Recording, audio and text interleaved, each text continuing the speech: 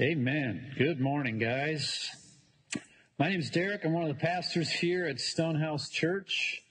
Welcome to the PAL. If you've never been here before, welcome back to the PAL. If you have been here before, at a membership meeting in the near future, we'll get into some more details about why we're here.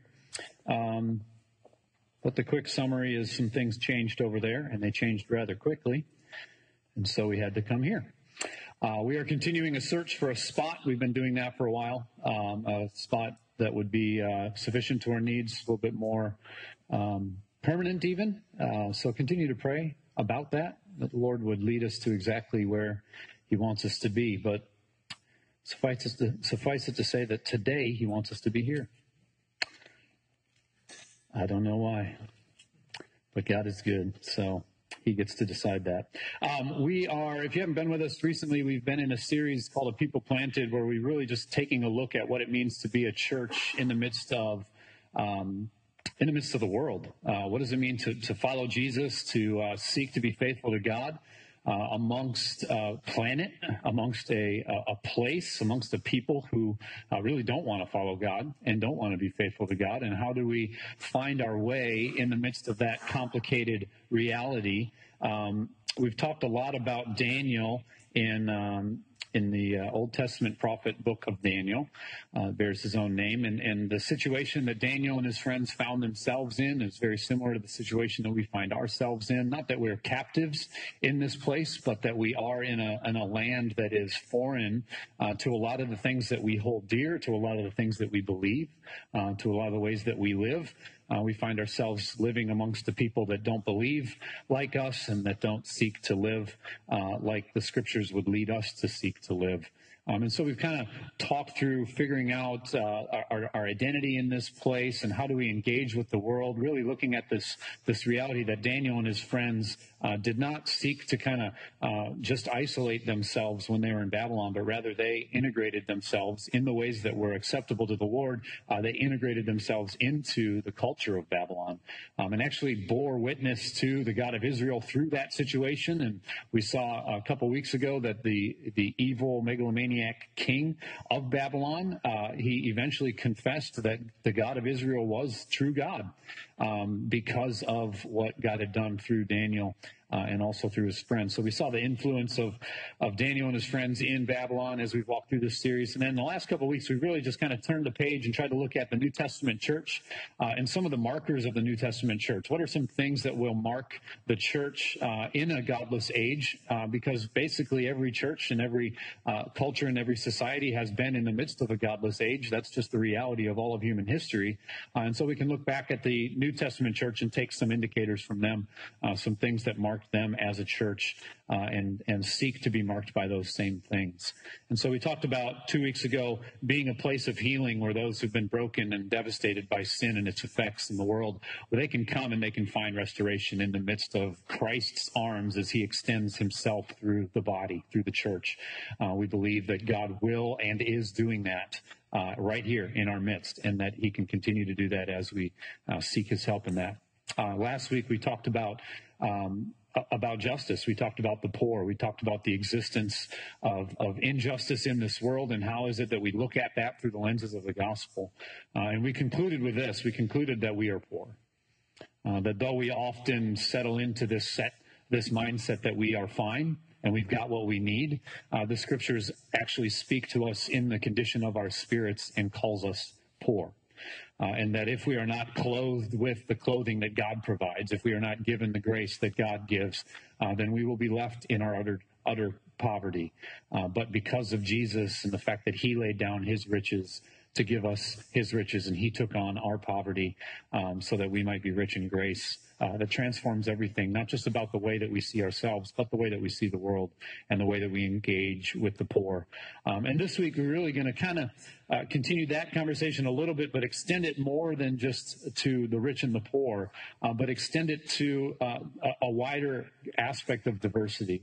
We want to look at the reality of what it looks like to be a people that embraces all people, to be a people like Jesus that is is extending grace towards rich and poor, towards men and women, towards children, towards all socioeconomic standings, towards all colors, all tribes, all tongues, and all races, because we see that the gospel is a powerful wall tearing down gift that's been given to the church, and we want to see God tear down walls between us and any peoples, that we might seek diversity as God would give it amongst all these different avenues. And so to do this, we're looking at Acts 16, and it's a unique passage to kind of do this because it's a narrative passage.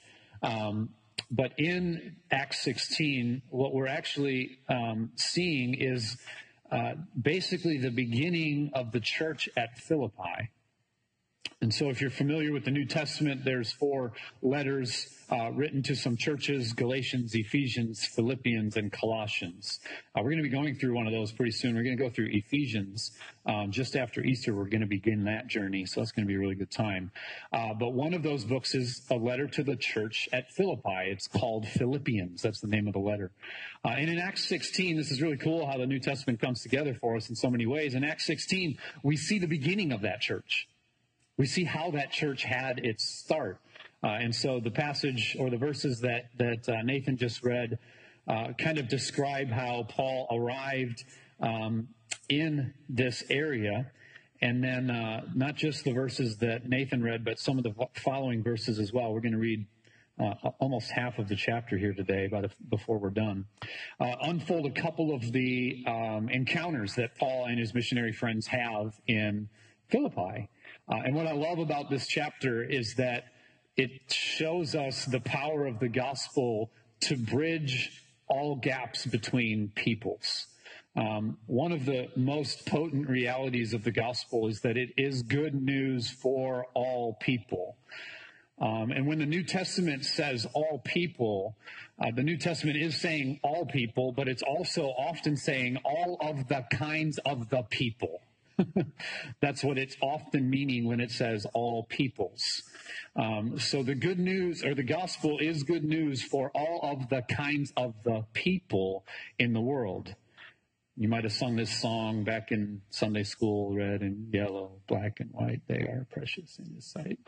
Jesus loves the children of the world, right? And so this is a truth that is permeating all of Scripture. And the beauty of the New Testament church is that it focused often on the breaking of dividing walls. Because the gospel was such revolutionary news when it came to religion, they focused often on the ability of the gospel to break the separation that existed between peoples, or to break that wall of separation that existed between peoples. And so we're going to look at that a little bit in Acts 16 and also in Paul's letter to the Ephesians as well. Before we do that, let's pray. We're desperate for God, and we need Him this morning to move and to open our hearts. So let's ask Him to do that this morning. God, thank you. Thank you. You are all-knowing and all-powerful.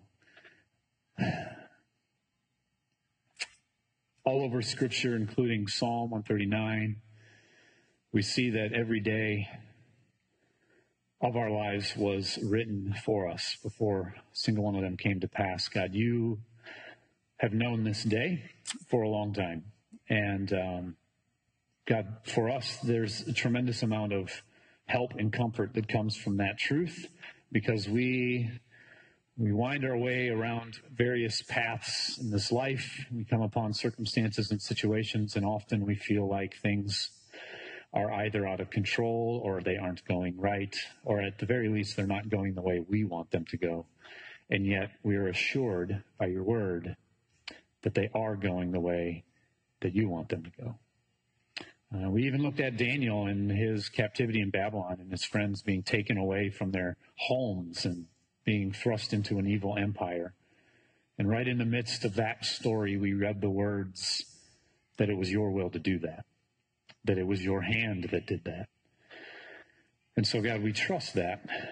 Even though our eyes can't always see, and in our minds we can't always rationalize everything, we long to be people who trust that you know everything, and that you are alive and good and powerful, that you are for us, but even more so, you are for your glory and your name being known amongst all peoples.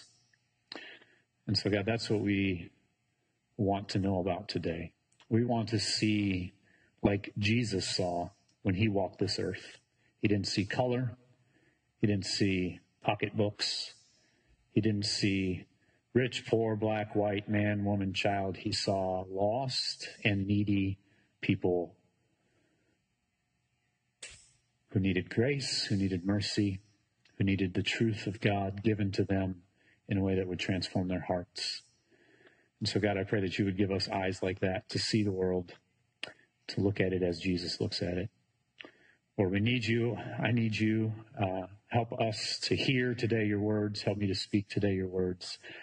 Continue to draw us together to be the family, the people, the church that you've called us to be in this city. We ask this in Christ's name.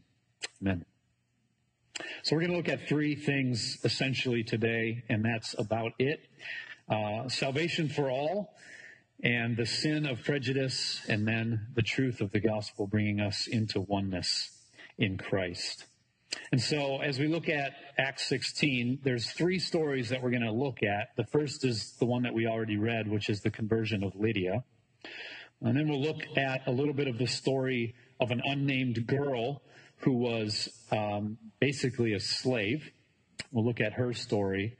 And then finally, we will look at the story of the Philippian jailer and his conversion.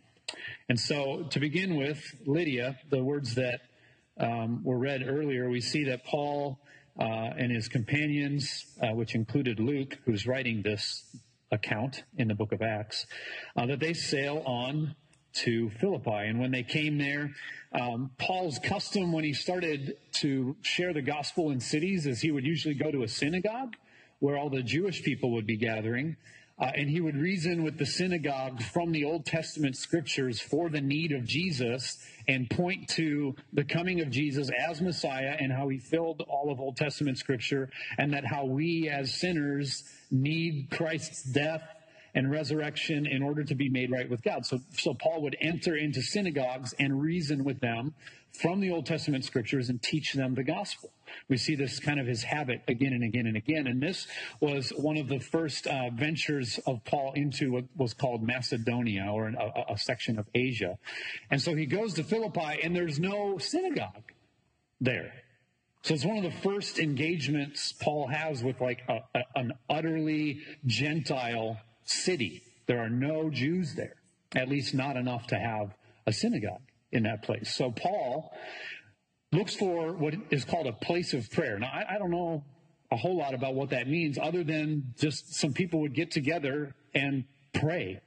And often, who knows what they would pray to? They more than likely were praying to Greek gods or unknown gods or Roman deities, or maybe they had heard of the God of Israel and were praying to that God, but we don't know. We just know that they'd get together and they'd pray.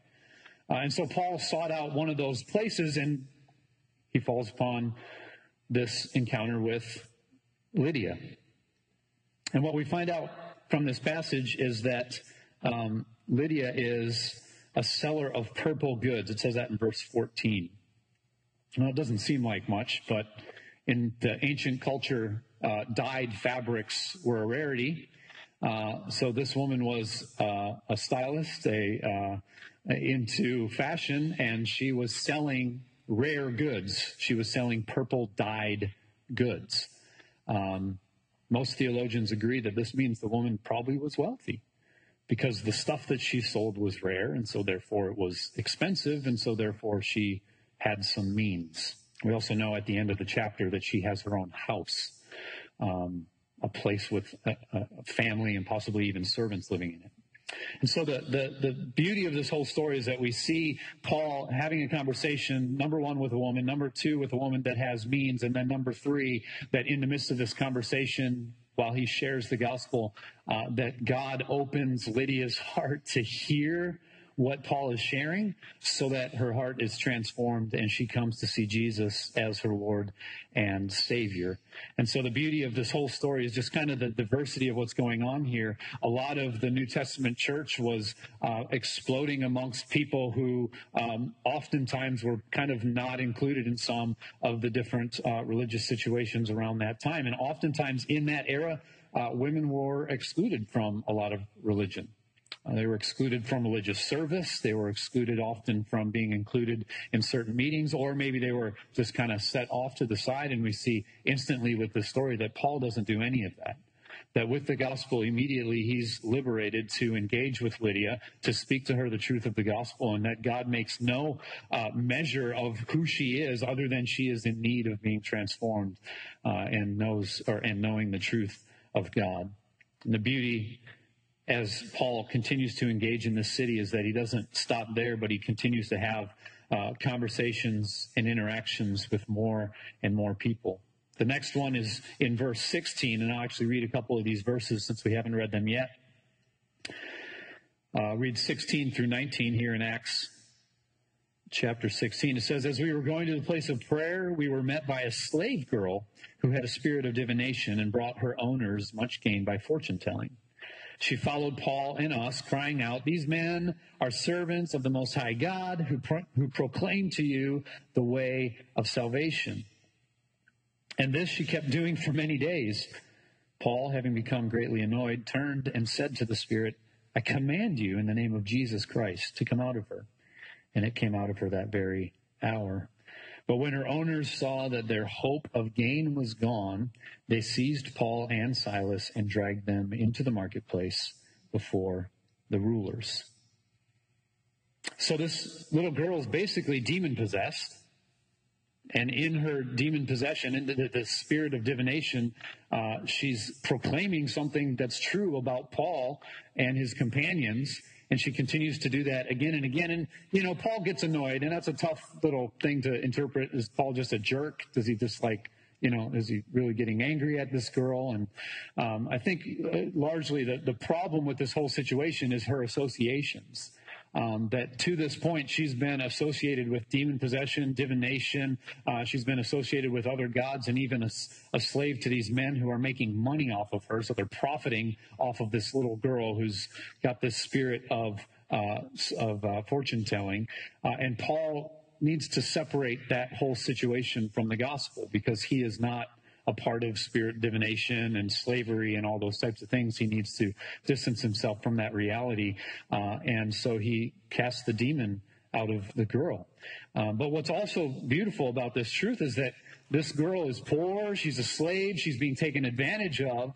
And now suddenly all of the things that are being done to her because of her condition, because of this demon possession, it's gone. She's basically liberated by what Paul does here in this situation. Now, we don't have here recorded that she confesses Jesus as Savior. We don't know that. I wonder what does happen. Does she leave these slave guys, these slave traders, and come and hang out with Paul and his companions? Do they encourage her to connect with Lydia, maybe, so that Lydia can help take care of the girl? We don't get any of that story, but what we do get is that the gospel brings liberation to this little girl, and that again, Paul. The power of the gospel doesn't make any distinctions between who she is. She's oppressed, she's poor, and she's young, and still the power of the gospel delivers her from the bad situation that she's in.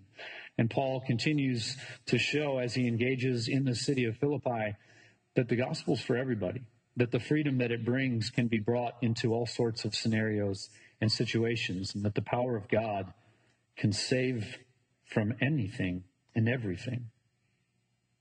What happens with this whole situation is that Paul makes basically a big mess for himself. In verse 23, we find out what happens to Paul after this girl is delivered from the spirit that she has and from the slavery of these men or of these people. It says, "And when they had inflicted many blows upon them, they threw them into prison, ordering the jailer to keep them safely. Having received this order, he put them into the inner prison and fastened their feet in the stocks." So Paul and his companions get beat and thrown into jail. Why? because the deliverance of this girl from this spirit results in these people losing the money. And they're infuriated. And so they say, these guys are ruining everything, throw them into jail, right? Let's continue reading in verse 25 and following. It says this, about midnight, so they're in jail. About midnight, Paul and Silas were praying and singing hymns to God, and the prisoners were listening to them. And suddenly there was a great earthquake, so that the foundations of the prison were shaken, and immediately all of the doors were opened, and everyone's bonds were unfastened. When the jailer woke and saw that the prison doors were opened, he drew his sword and was about to kill himself, supposing that the prisoners had escaped. But Paul cried with a loud voice, "Do not harm yourself, for we're all here." And the jailer called for lights and rushed in, and trembling with fear, he fell down before Paul and Silas. Then he brought them out and said, "Sirs, what must I do to be saved?" And they said, "Believe in the Lord Jesus, and you will be saved, you and your household." And they spoke the word of the Lord to him and to all who were in his house. And he took them the same hour of the night and washed their wounds, and he was baptized at once, he and all his family. Then he brought them up into his house and set food before them, and he rejoiced along with his entire household that they had believed in God.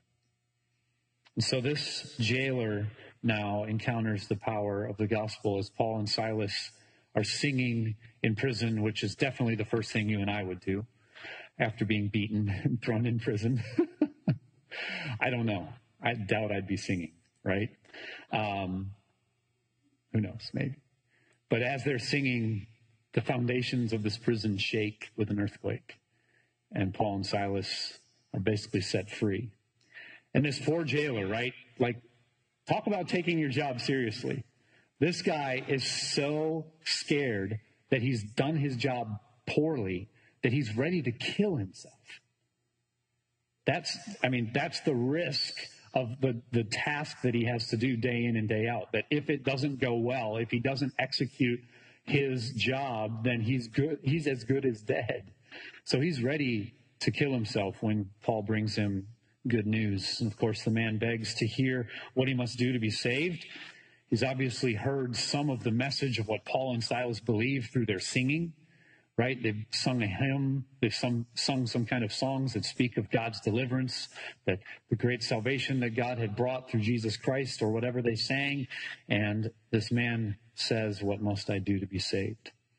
And so here we have just a working dude with a family, right? A guy working a regular job, one that's pretty serious. Apparently, he would die if he didn't do it well. But he's just a guy working in the prison day in and day out. He has a family, as we find out at the end of the story, and the gospel engages this man as well. The good news of the gospel comes to Philippi, and it is good news for Lydia, the rich trader of purple goods. And it is liberating in its power for the young slave girl, and it creates a stir in the city such that these men are thrown in jail. And then through that situation, what happens? A jailer meets Jesus too. The power of the gospel invading the city of Philippi exemplifies for us how the gospel is good news for all of the kinds of the people. Rich and poor, average, girl, man, woman, who knows what tribes and languages these people are from, but the good news of the gospel is there for all of them. We see that there is no distinction made as Paul and Silas carry out their mission here in Philippi. They don't reserve the message of the gospel for any kind of person, any type of person, but they tell it to all. They allow its power to be on display for all. And one of the distinguishing marks of the early church in its spread, as it went from Judea to Samaria, out to Asia and all the Roman provinces, is that the power of the gospel was displayed among all different kinds of people. And that more and more, as the news was spread, transformation came to different communities because the power of the gospel makes no distinction between kinds of people. And one of the major concerns and divisions in the New Testament church was the division between Jew and Gentile. And it's what brings Paul to write some of the most potent words about division in Ephesians 2. So if you want to turn with me to Ephesians 2, we want to look at that as we continue to dig into this reality of the gospel being good news for all of the kinds of the people. If you are in Acts, Ephesians is to the right a few books. So there was this divide between Jew and Gentile in that era. Obviously, Jesus had come to Israel. He had proclaimed the gospel in Galilee. He had spoken in synagogues. He was spreading the good news amongst mostly the children of Israel. He goes to Jerusalem to engage and even combat the religion of Israel. It ends up costing him his life. He's turned over by the Jews to the Romans to be executed. And so we see so much of the beginning of Jesus' ministry and the beginning of the church takes place in kind of Jewish settings and Jewish contexts. But from that point, it spreads to the entire world. And Jesus shows up in a couple of places by giving dreams, by visiting some of the apostles after his resurrection to make sure they understand that the gospel needs to spread to everyone. That they need to not just reserve it for Jews, but to go tell it to the Gentiles. And Peter, we see, gets visited with a vision so that he understands that there is no uncleanliness in anyone, but that the gospel is good news for all of the kinds of the people. And so Paul goes on these missionary journeys to spread the gospel throughout Asia, like we just read in Philippi and other places in Macedonia. And the gospel continues to spread all over the Roman world, but there was still in some people's minds this divide between Jew and Gentile, especially amongst the Jews. And we see a situation in Acts where Peter is kind of crazy. He's like sitting down and having a hot dog with some Gentile people, and then he hears that some of the Jewish people from Jerusalem are going to show up at the party, and he gets up from the table and he leaves the presence of the Gentiles. And he leaves his pork behind, and he separates himself so that he can kind of fall back under some of the Jewish laws and customs. And Paul comes up to Peter, talk about a bold move, and he says, this is not the gospel. What you're doing is making a distinction that Jesus is calling us to eradicate. Why could you pretend and act and be amongst the Gentiles while we weren't here, while the Jews weren't here? But as soon as the Jews show up, you step back and you move away. And so often there were confrontations in the early church that had to do with this separation between Jew and Gentile. And so Paul addresses this divide in several places, but he expounds on that which empowers or enables the division to be broken. And he does that in Ephesians 2, starting in verse 11. So I want to read from 11 to 22. It says this: Therefore, remember that at one time, you Gentiles in the flesh, called, quote, the uncircumcision, by what is called the circumcision, which is made in the flesh by hands, remember that you were at that time separated from Christ, alienated from the commonwealth of Israel, and strangers to the covenants of promise, having no hope and without God in the world. He's basically saying, hey, you guys weren't Jews, and so to the Jews, you were a different separated people. You were looked at as though you weren't as privileged and weren't as favored and weren't as good. There's this division that has existed. But, verse 13, this is a good but. Now, in Christ Jesus, you who once were far off have been brought near by the blood of Christ. For he, Jesus, he himself is our peace, who has made us both one and has broken down in his flesh the dividing wall of hostility by abolishing the law of commandments expressed in ordinances, that he might create in himself one new man in place of the two, so making peace, and might reconcile us both to God in one body through the cross, thereby killing the hostility. And he came and preached peace to you who were far off, and peace to those who were near. For through him we both have access in one Spirit to the Father. So then you are no longer strangers and aliens, but you are fellow citizens with the saints and members of the household of God, built on the foundation of the apostles and prophets, Christ Jesus himself being the cornerstone, in whom the whole structure, being joined together, grows into a holy temple in the Lord. In him you also are being built together into a dwelling place for God by the Spirit. So Paul addresses this divide between Jew and Gentile. He talks about how at one point we're basically looking at one another as strangers and aliens, not sharing in communion, in fellowship, and in life. And he says that those divisions are gone now. He says, because Jesus himself is our peace, we are now, though we're from different ethnicities, different religious backgrounds, different understandings of who God is, now God has brought us together in Jesus Christ to make us come together as one. Why? Because Jesus himself is our peace. He's broken down the dividing wall of hostility. In regards to the differences among people, no matter what those differences are, Paul says that Jesus has broken down that wall, that we are no longer strangers, but rather fellow citizens and members of the household of God.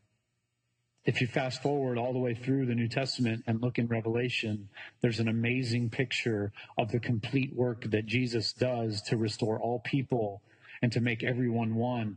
In Revelation 7, verse 9, the Apostle John is seeing a vision of heaven, and he says, after this I looked, and behold, a great multitude that no one could number, from every nation, from all tribes and peoples and languages, standing before the throne and before the Lamb, clothed in white robes with palm branches in their hands, and crying out with a loud voice, salvation belongs to our God, who sits on the throne, and to the Lamb.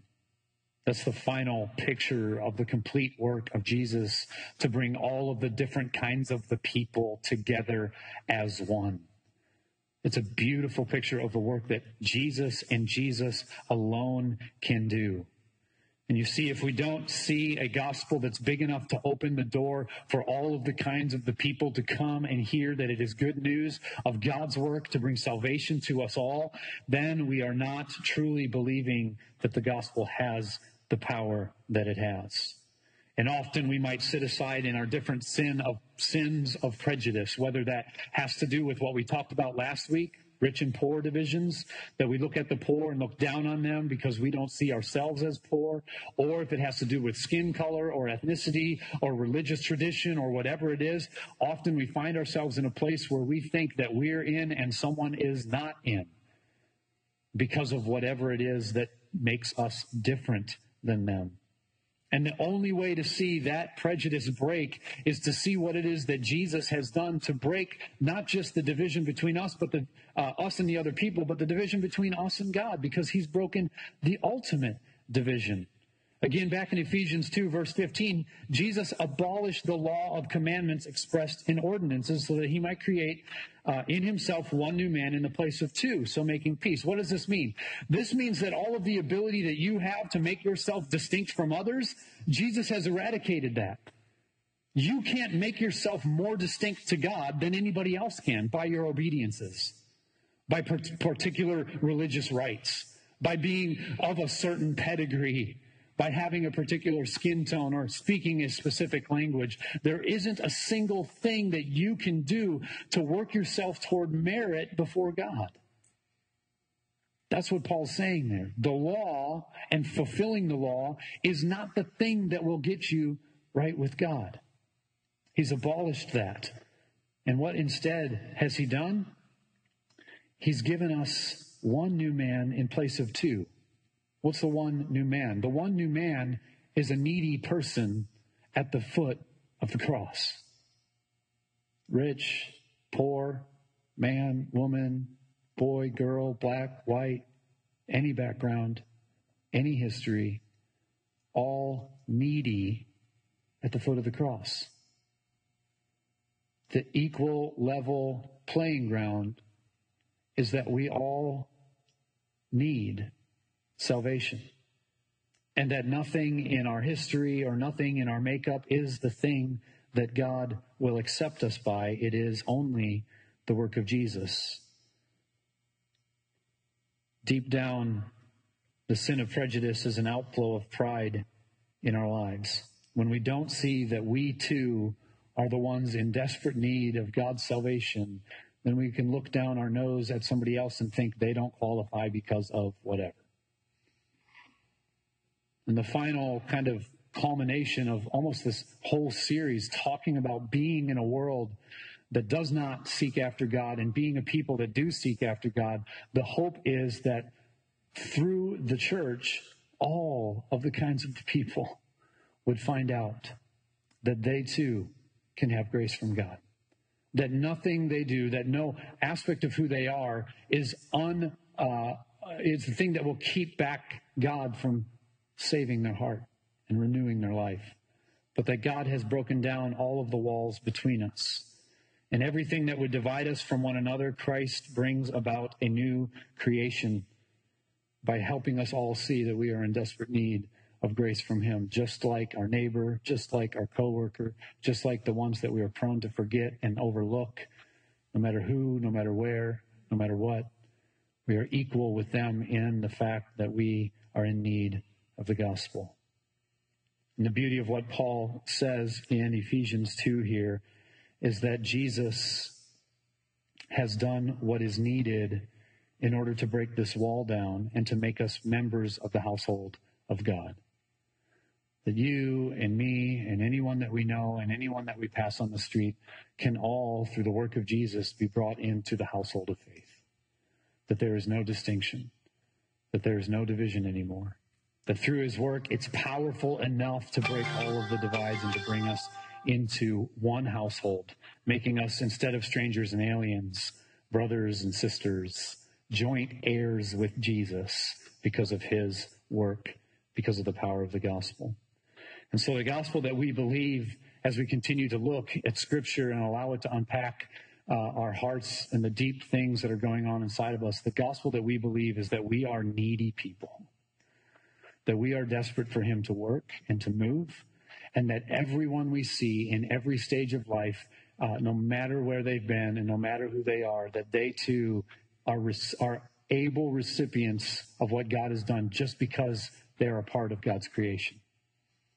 That they display his image, and so therefore God has done what they need in order to save them as well.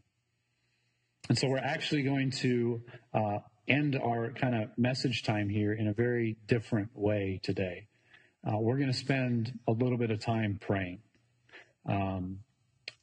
Most of our series to this point, we have 1 week left in this series, but most of our series to this point has been about engaging this world. And I hope, I don't know, this has happened along the way in my heart as we continue to walk through these things. I hope that God is burdening our hearts. That God is sometimes maybe convicting us of sin in the way that we've disengaged from the world and lead us to better engagement with our friends and neighbors and coworkers and maybe even some of our enemies and the strangers and aliens that are out there. And that we're being moved towards a more generous view of our city. To say, God's got me here. He did this like he did with Daniel. He's got me here around these people, and the gospel is why. So that people might see, so that people might hear, so that people might know that Jesus is the Son of God and that he is the fulfillment of every longing of their heart. And that they can come to him in repentance and faith, just like I've come to him in repentance and faith. And so what I want to do is just divide up in some small groups and just pray for people. Maybe by name, maybe by neighborhood, maybe by something else that would identify groups of people. I don't know, but just pray for people. And pray for us as a church as we engage with all of the kinds of people. That God would enable us to do that with mercy and compassion, with generosity and with grace, just like Jesus engaged the world that he was in, right? And I know like praying together might be a really big step, right? And so the goal of this is not let's all be as uncomfortable as humanly possible. That is not the goal. So if you're new with us and you're like, yo, preacher, this is crazy. Like, that's cool. You can sit and reflect for a while. No problem, right? We're not keeping score. Not taking pictures. But I want to give us an opportunity. So if you're here with a spouse or a friend or maybe somebody in your city group or somebody you've sat down to dinner or coffee with or something that you'd be comfortable with them, pair up with them and let's just pray for some people. Kelly's going to come and play, so we don't have like that awkward silence thing going on. But for real, if you just need to sit and reflect, you're totally free to do that. We don't want to make you all uncomfortable. But if you are comfortable to partner up with a couple people, and it's not going to be forever, but just pray for some folks. And I'm going to come up here in a minute, and I'm going to close this in prayer, and then we'll finish our time in worship like we usually do. Cool? All right. Here we go. Just go ahead, break out, and start praying. Thank you, Jesus, for your love for us. That while we were far off, you loved us. You've pursued us. You've made a way where there was no possible way for us to be reconciled to you, to know you. God, you have done great things for us. We pray that through your work, in and through our lives, that many more people would come to that same confession. That they would come and see that they are in need and that you have given them yourself, that through Jesus, their sins can be washed away, their broken hearts can be healed, their messed up relationships can be reconciled. God, you are the hope of the world. You are the hope of St. Pete. May that be our song and our joy. God, thanks for this time. We pray, continue to burden us and lead us to love and serve others, that we would see this gospel as good news for all of the kinds of the people. We ask that in Jesus' name. Amen.